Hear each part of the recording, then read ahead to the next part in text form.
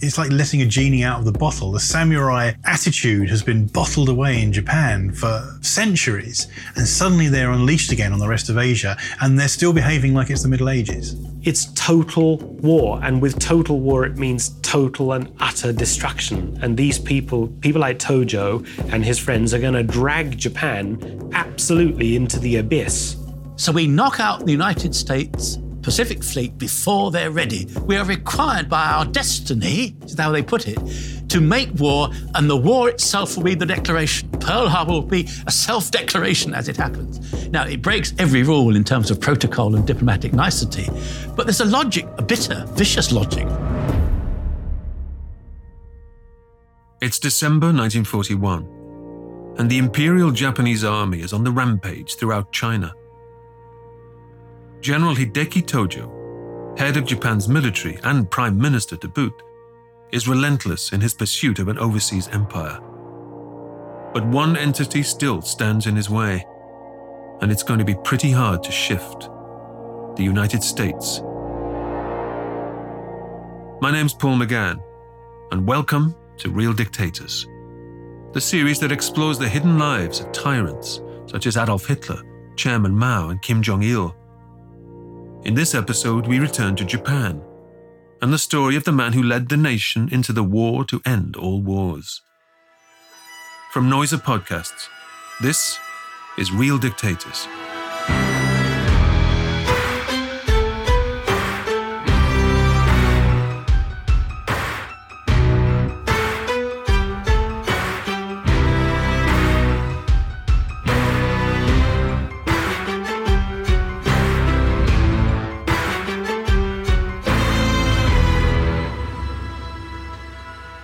In 1941, Japan faces a pivotal decision. Does it go to war with the United States or not? Victory over America could pave the way for Japan's domination of the Asian continent and the entire Pacific region. Dr. Anthony Best, from the London School of Economics, is an expert in Japanese history and politics. If you were a betting man, would you decide to bet on the Axis or the Allies in the autumn of 1941? It's a difficult decision. Defeat is not inevitable. You might die, you might survive. And if you survive, it will be glorious. Tojo's eyes are on Pearl Harbor, America's naval base in Hawaii. Over the past months, his spies have infiltrated the US outpost. One of them is a man called Tadashi Morimura. Well, that's not his real name. It's the identity he's been given by his spy masters in the Japanese military. Despite the fake ID, he's no super spy. Morimura is hiding pretty much in plain sight. The simplicity, the brazenness of his intelligence gathering is staggering. Morimura has been given $600 in cash to fund his mission, as well as a cover job at the Japanese consulate in Hawaii. Each afternoon, he leaves the office to travel up through the sloping hills of Oahu Island to the neighborhood of Aiya Heights, which overlooks Pearl Harbor from the north. Here he simply sits and watches, observing the comings and goings of US military hardware and personnel. After sending his notes back via the consulate, Morimura is free to spend the rest of his time as he sees fit. In the evenings, he enjoys the company of geisha girls at the local tea house. All he needs to do is to keep a beady eye on the ships in the harbor below. From his vantage point up in the hills, Morimura is able to provide extremely detailed intelligence on the positions of US warships. Armed with this intel, Tojo's military machine is locked and loaded. On December the 7th, 1941, Tojo begins the assault on America as he means to continue. He attacks Pearl Harbor without warning.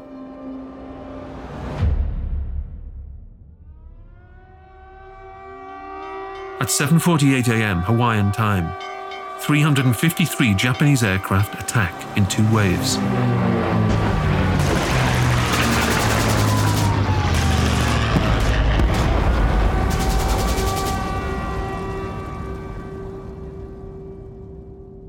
The US losses are extensive. 2,403 Americans killed, 1,178 others injured, 8 Navy battleships damaged. But more than that, America is rattled. By international standards, this first act of war is an astonishing crime. Dr. Michael Lynch is an author and historian from the University of Leicester. The Japanese justification, as they put it, for Pearl Harbor was that we don't need to declare war because the war itself will be a declaration.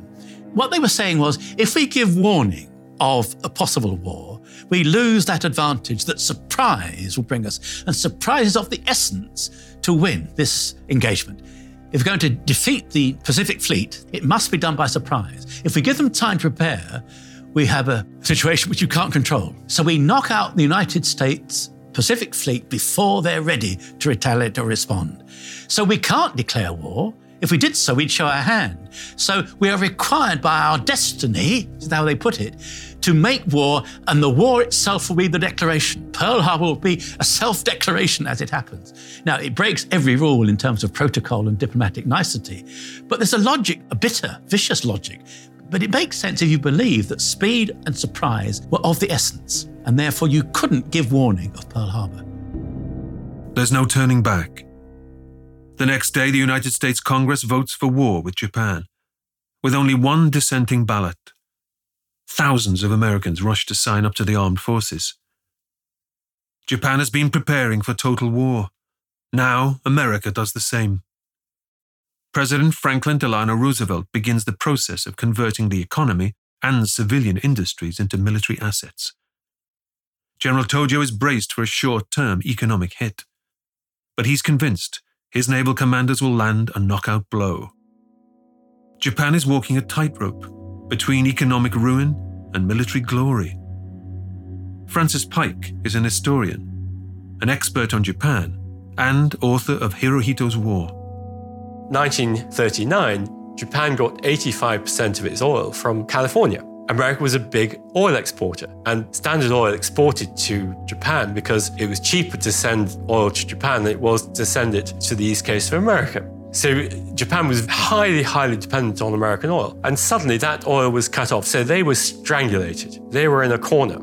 The cutting off of oil was existential. And of course, the Americans put pressure on the Dutch not to sell. The Dutch were the other great oil exporters in the Pacific area. So Japan had oil stocks for 2 years. So it either had to surrender effectively to American power, or it had to fight America to a point where they could negotiate a deal with America. Japan's government propaganda portrays the Master General as a glorious leader. Whether or not the Japanese people stand behind him 100% is harder to discern, but clearly at this stage, Hideki Tojo has widespread support. In no small part, this is because in addition to all his other roles, General Tojo controls the military police. The Kempeitai enforce so-called right thinking, both within the army and Japanese society at large. Mark Felton is a military historian and author of books on Japan and World War II. They take the pick of the litter. The most ideologically strongest Japanese soldiers are put through this. They a lot of extra training. They have extraordinary powers over ordinary soldiers and even over senior officers. They are analogous also with the kind of Soviet commissars, if you like, the kind of thought police. And Tojo, the Prime Minister of Japan, is basically in charge of the thought police for a large part of World War II. So you say the wrong thing, you can be hauled off by them for anti-war statements and pacifist statements. They go after communists very effectively in Japan and destroy the Communist Party that exists there.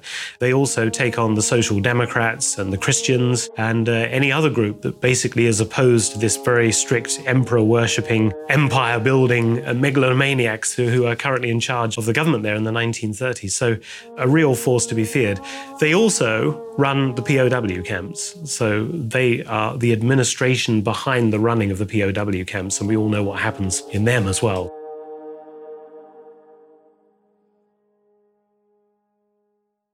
After attacking America, Tojo now has more than enough political capital to put into motion the second phase of his plan. Soon the Japanese army is sweeping down the British-controlled peninsula of Malaya in Southeast Asia. At its tip is one of Japan's most sought-after prizes, Singapore. Japan has never signed the Geneva Convention. They are not party to international norms concerning the treatment of prisoners. When they take enemy combatants captive, the Japanese are utterly brutal. Jonathan Clements is an expert on East Asia and author of the book A Brief History of the Samurai. The samurai have a very specific way of fighting their wars, which is that if you lose, you're going to die. They have no concept of the Geneva Convention. They have no concept of surrender. A samurai is going to commit suicide if he's caught. So when the Japanese army is fighting a more conventional modern war, they are baffled by the idea of people surrendering to them, of people who expect to be treated nicely as prisoners of war, because that's not how things worked in Japan. What you end up with is like letting a genie out of the bottle. The samurai attitude has been bottled away in Japan for centuries, and suddenly they're unleashed again on the rest of Asia, and they're still behaving like it's the Middle Ages. It was probably the most brutal of all the armies involved in the Second World War, and of course before the Second World War in China, so his reputation precedes it on every battlefront. The way the Japanese army maintained discipline was through violence. So recruits from day one are beaten regularly for every kind of infraction you can think of. Now the British army, NCOs and officers cannot strike other ranks, and this is forbidden. In the Japanese army it was standard practice, so the beatings went down the ranks, all the way down to the bottom. Now, of course, if you brutalize young men to this degree, and especially in a very face-orientated society such as in Japan, and a shame culture as well, a lot of this shame is going to come out at some point. And we find quite often that the Japanese soldiers were very, very brutal to prisoners of war and to civilians, largely because they could expel some of that pent-up violence and shame upon those people that were considered even less than them within the system. So it is a very, very important point, and many people don't realize just how violent the training was. But it worked because it produced soldiers who were extremely dehumanized, very, very good at their jobs, and extremely brutal. And of course, the one object was the following of orders. That's the most important thing. The Japanese society is very hierarchical, based on Chinese Confucian concepts. So the superior-inferior relationships are utterly different from what we know in the West. There's no sense of individuality. It's a group culture. So it comes down to the fact that Japanese soldiers had to obey their superiors or be severely punished, and often carry out extremely morally questionable acts simply through fear of exclusion from the group or through punishment as well. Tojo produces a field manual for his troops. It's intended to offer guidance to Japanese soldiers on how to conduct themselves when dealing with the Allies. In this volume, Tojo declares that surrender in war is a dishonorable act. Here he's drawing on the samurai traditions into which he was born. No surrender in any circumstance. Prisoner of war is not a concept that makes sense. As a soldier, you should never let yourself be taken prisoner. You should fight your way out of a corner or kill yourself if you have no other recourse. If you surrender, you've proven yourself to be subhuman. From this perspective, it follows that captured Allied soldiers are deserving of no mercy whatsoever. In Malaya and the Philippines, they're rounded up and marched to camps where the conditions beg a belief. We see an awful lot of random killings happen very early on. For example, anybody who was quite tall was generally singled out and abused or killed, because the taller you are, the more Anglo-Saxon you are in the eyes of the Japanese. We see the shock of military officers in charge of surrendered parties. They can't understand why their rank is not being respected. They can't be given water. Their troops under their command are not being taken care of properly. The Japanese are no respecters of rank. You're all just slaves from general down to private. So everybody's herded off. The idea is to march them to a railhead at a particular town and then put them onto trains, cattle trains, and then take them off to a series of POW camps. But the Japanese turn it into a death march. What they do is they deliberately deny the men water. The only water they're allowed to touch comes from filthy buffalo wallows, which is ridden with diseases. So you can imagine guys with dysentery and whatever, every time they step out of line, they're either beaten or shot or bayoneted. They prevent the local Filipinos from helping them. So occasions when Filipino people come forward and try to give these starving, dehydrated men some food or water, those civilians are also killed in often the most brutal way, usually with swords and bayonets. So it's just an entire process of thinning out the ranks, if you like. They kill off pretty much anybody who can't get there under his own power, anybody who's sick, wounded, or injured in some way, or just looks to them a target. The stories are that, the people are marching and Japanese soldiers are literally just running in, picking out people they don't like the look of and just abusing them by the side of the road. People have to understand, you can't judge the Imperial Japanese Army and its mentality by European standards. We have to kind of reverse what we know. And I think that's why the initial shock of the captured British, Australians and Americans, they simply couldn't fathom why these people were behaving like this. It seemed, irrelevant and stupid. Why kill your own workforce, for example? But when you look at the history behind it, going all the way back to the samurai period, this brutal, fierce, uncompromising, single-minded way of dealing with things, you can understand why they treated POWs with such disrespect.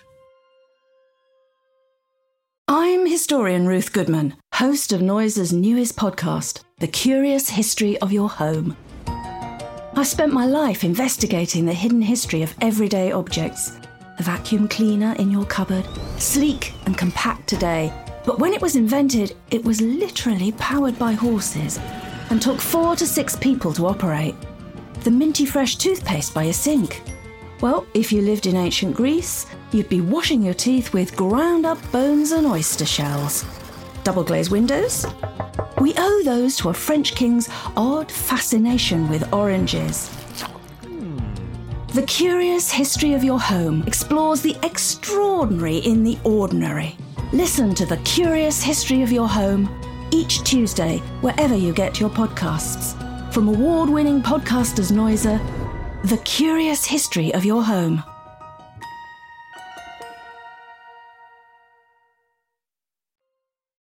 As the Japanese overcome the Brits and take Singapore, one outburst of cruelty is particularly shocking. The Alexandra Hospital in Singapore is home to wounded Allied soldiers, tended to by a staff of nurses and doctors. On February the 14th, 1942, the water supply to the medical facility is cut off. Then the hospital is rocked with explosions from shells. Throughout the day, the blasts get nearer and nearer.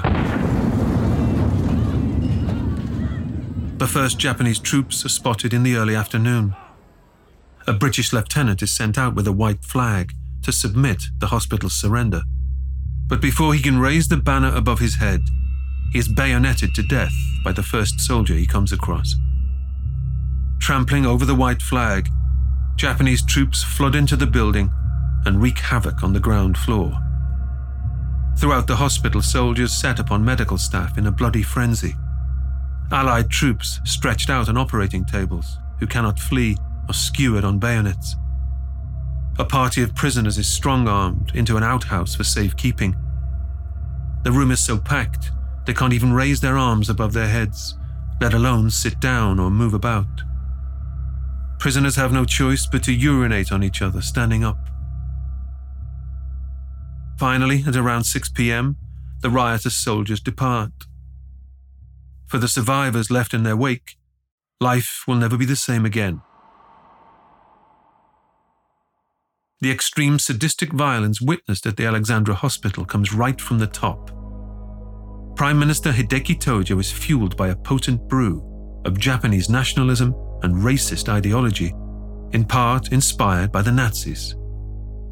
This is often a bit of a jump for Western mindset to understand that prisoners of war in the Japanese concept had no rights. They were literally nothing, non-entities. They were men who had lost all their honor by surrendering.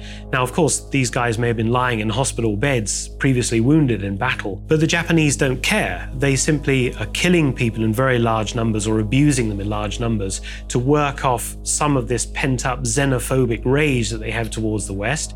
Time and time again, as Tojo's war machine spreads out across Southeast Asia, the same pattern of senseless brutality plays out. Mass rapes, torture and murders, subhuman treatment of prisoners. I think the brutality shown by the Japanese army is really quite unique and quite extraordinary. In literally every single place where they occupied, there were astonishing scenes of brutality. And not just against soldiers, nuns, priests, who'd really done nothing at all. They would behead them, rape them, and torture them in very extraordinary ways.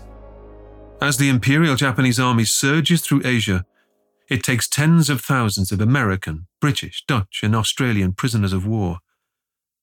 140,000 Allied personnel are captured. Some 30,000 die from starvation, disease, and maltreatment. Part of it was just the nature of war, the bloodlust that arises in the experience of war. That's one thing. There's another important aspect, and that is Japan's racial purity and the way it saw itself. One has to remember that Japan is a caste society. So at the bottom of society, you have out-of-caste Brakumin people who are outcasts from Japan. Racial purity and cleanliness is very, very important. And that was, of course, even truer at this time, particularly with regards to Westerners. They were fearful that the West's ultimate ambition was to control all of Asia, and they felt this existential threat from the West.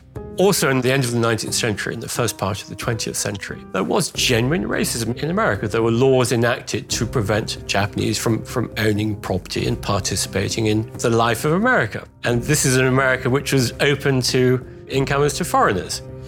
There was also the disdain for the other peoples of Asia. They didn't have, like America, a breadbasket which could sustain their armies. The armies had to live off the land. And that meant repression and brutality. And for the common Japanese soldier, the Chinese people, they just often describe them as pigs. In fact, in the Dutch East Indies, prisoners of war, they were moved about the country in pig baskets. There were two smaller chaps, they put two in the pig basket. And a lot of them would die simply in the transportation from one place to another. People would report this sight of these lorries loaded with pig baskets, not carrying pigs, but carrying people. And of course, inevitably, some of the lorry drivers decided, well, let's just turf them into the river or turf them into the sea where they drowned. These extraordinary things happened all over the place. And, they happened to the Westerners, but they also happened to the native populations. Of course, Tojo himself is not directly coordinating every single act of barbarity. That's not how military hierarchies work. But the atrocities are undoubtedly condoned by the general himself. He, more than anyone, has promoted the loathing of foreigners and so-called inferior peoples.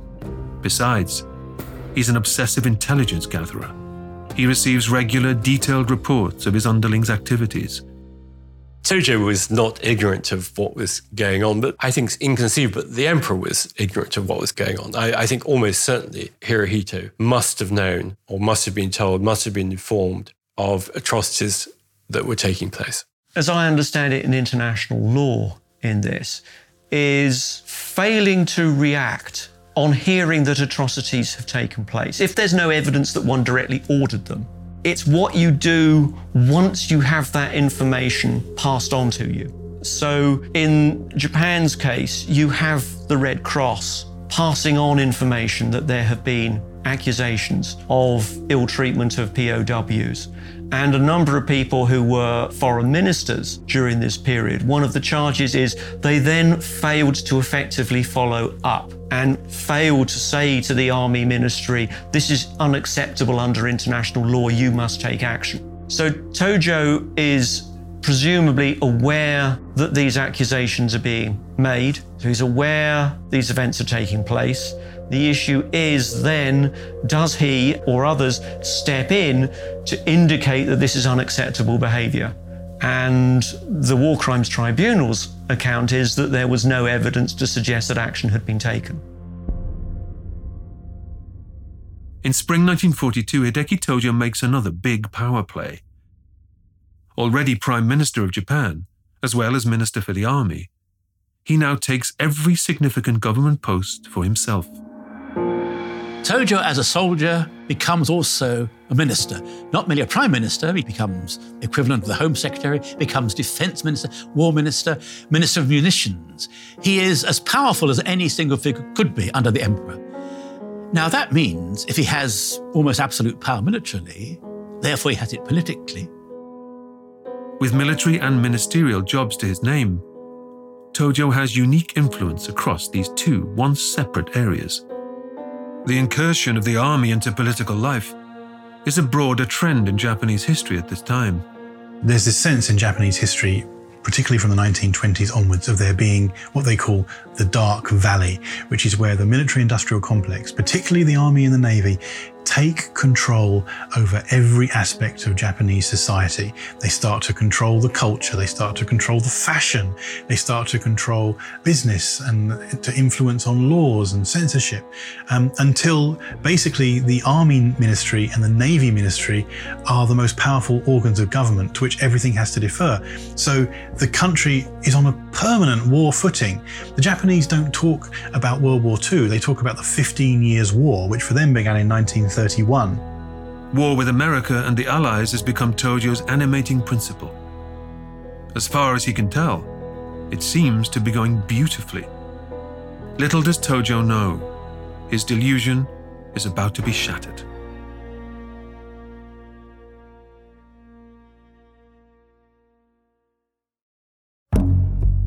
By 1942, Hideki Tojo is at the supreme height of his powers. He's declared war on America with a sneak attack on the base at Pearl Harbor. He's building a Japanese empire across Asia and the Pacific, capturing tens of thousands of Allied troops along the way.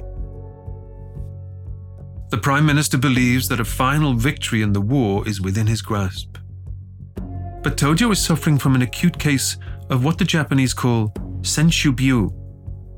It translates as victory disease.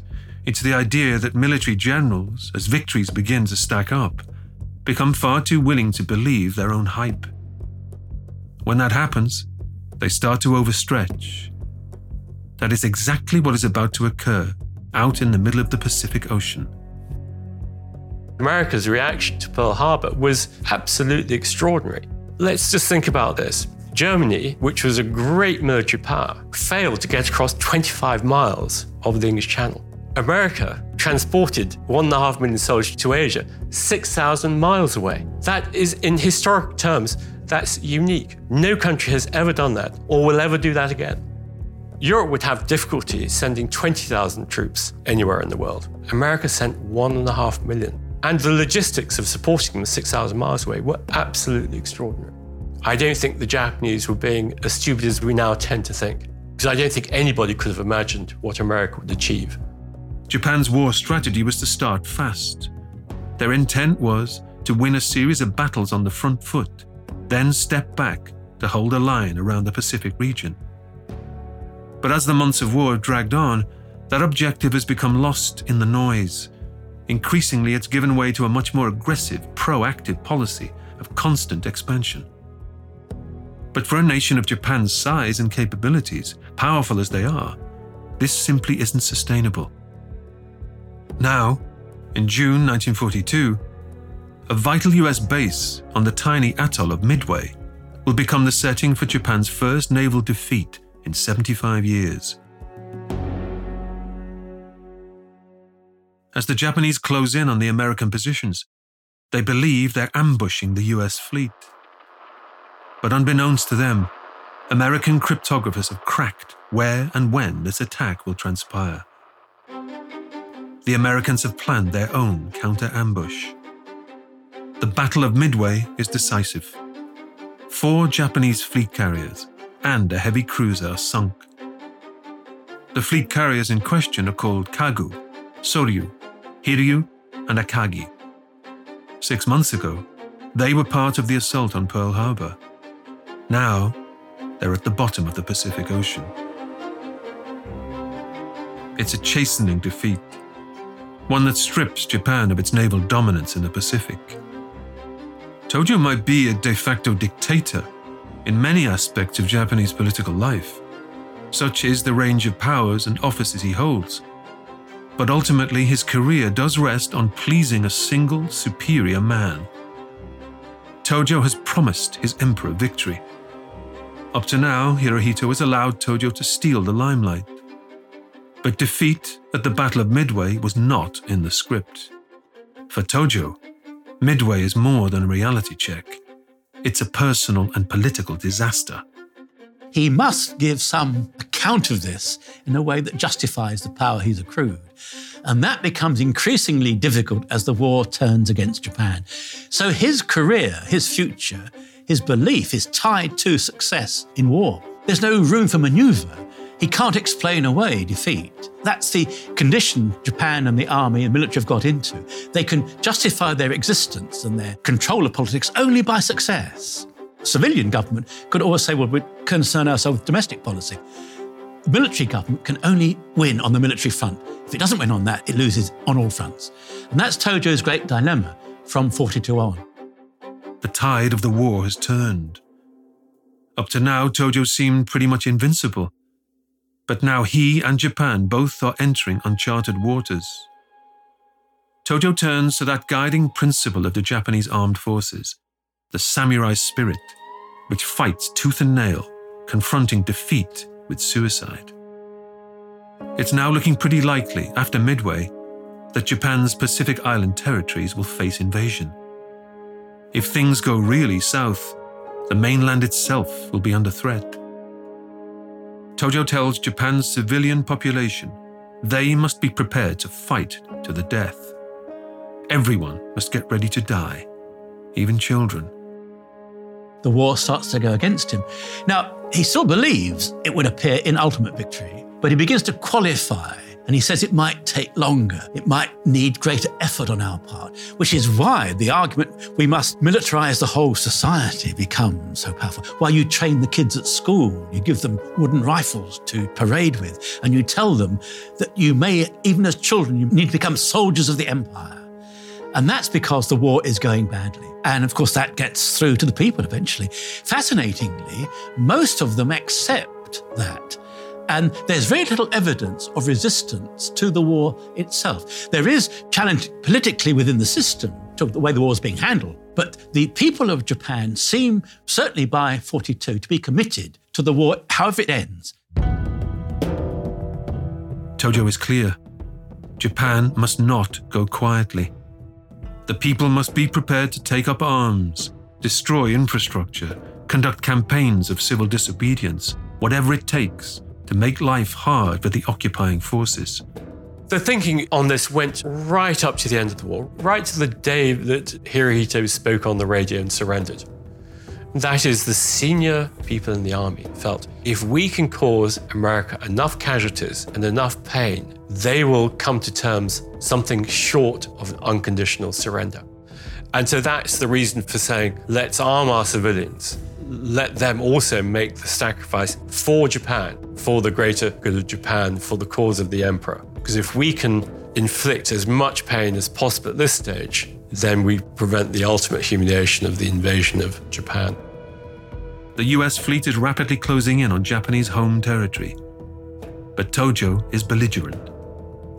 The war is about to enter its final tragic chapter. Next time on Real Dictators.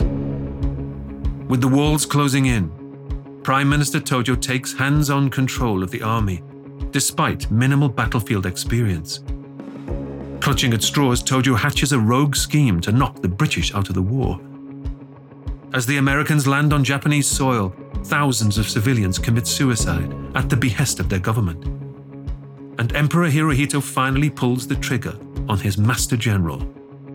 The end of the war will soon arrive, but its final scene will change the world forevermore. That's next time on Real Dictators.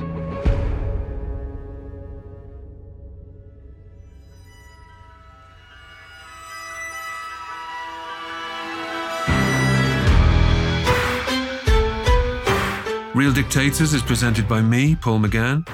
The show is created by Pascal Hughes, produced by Joel Dudell, edited by Katrina Hughes. The music was composed and assembled by Oliver Baines from Flight Brigade. The strings were recorded by Dorry Macaulay. The sound mixer is Tom Pink. Real Dictators is a Noiser and World Media Rights co-production. If you haven't already, we'd love you to follow us wherever you listen to your favourite shows, or check us out at realdictators.com.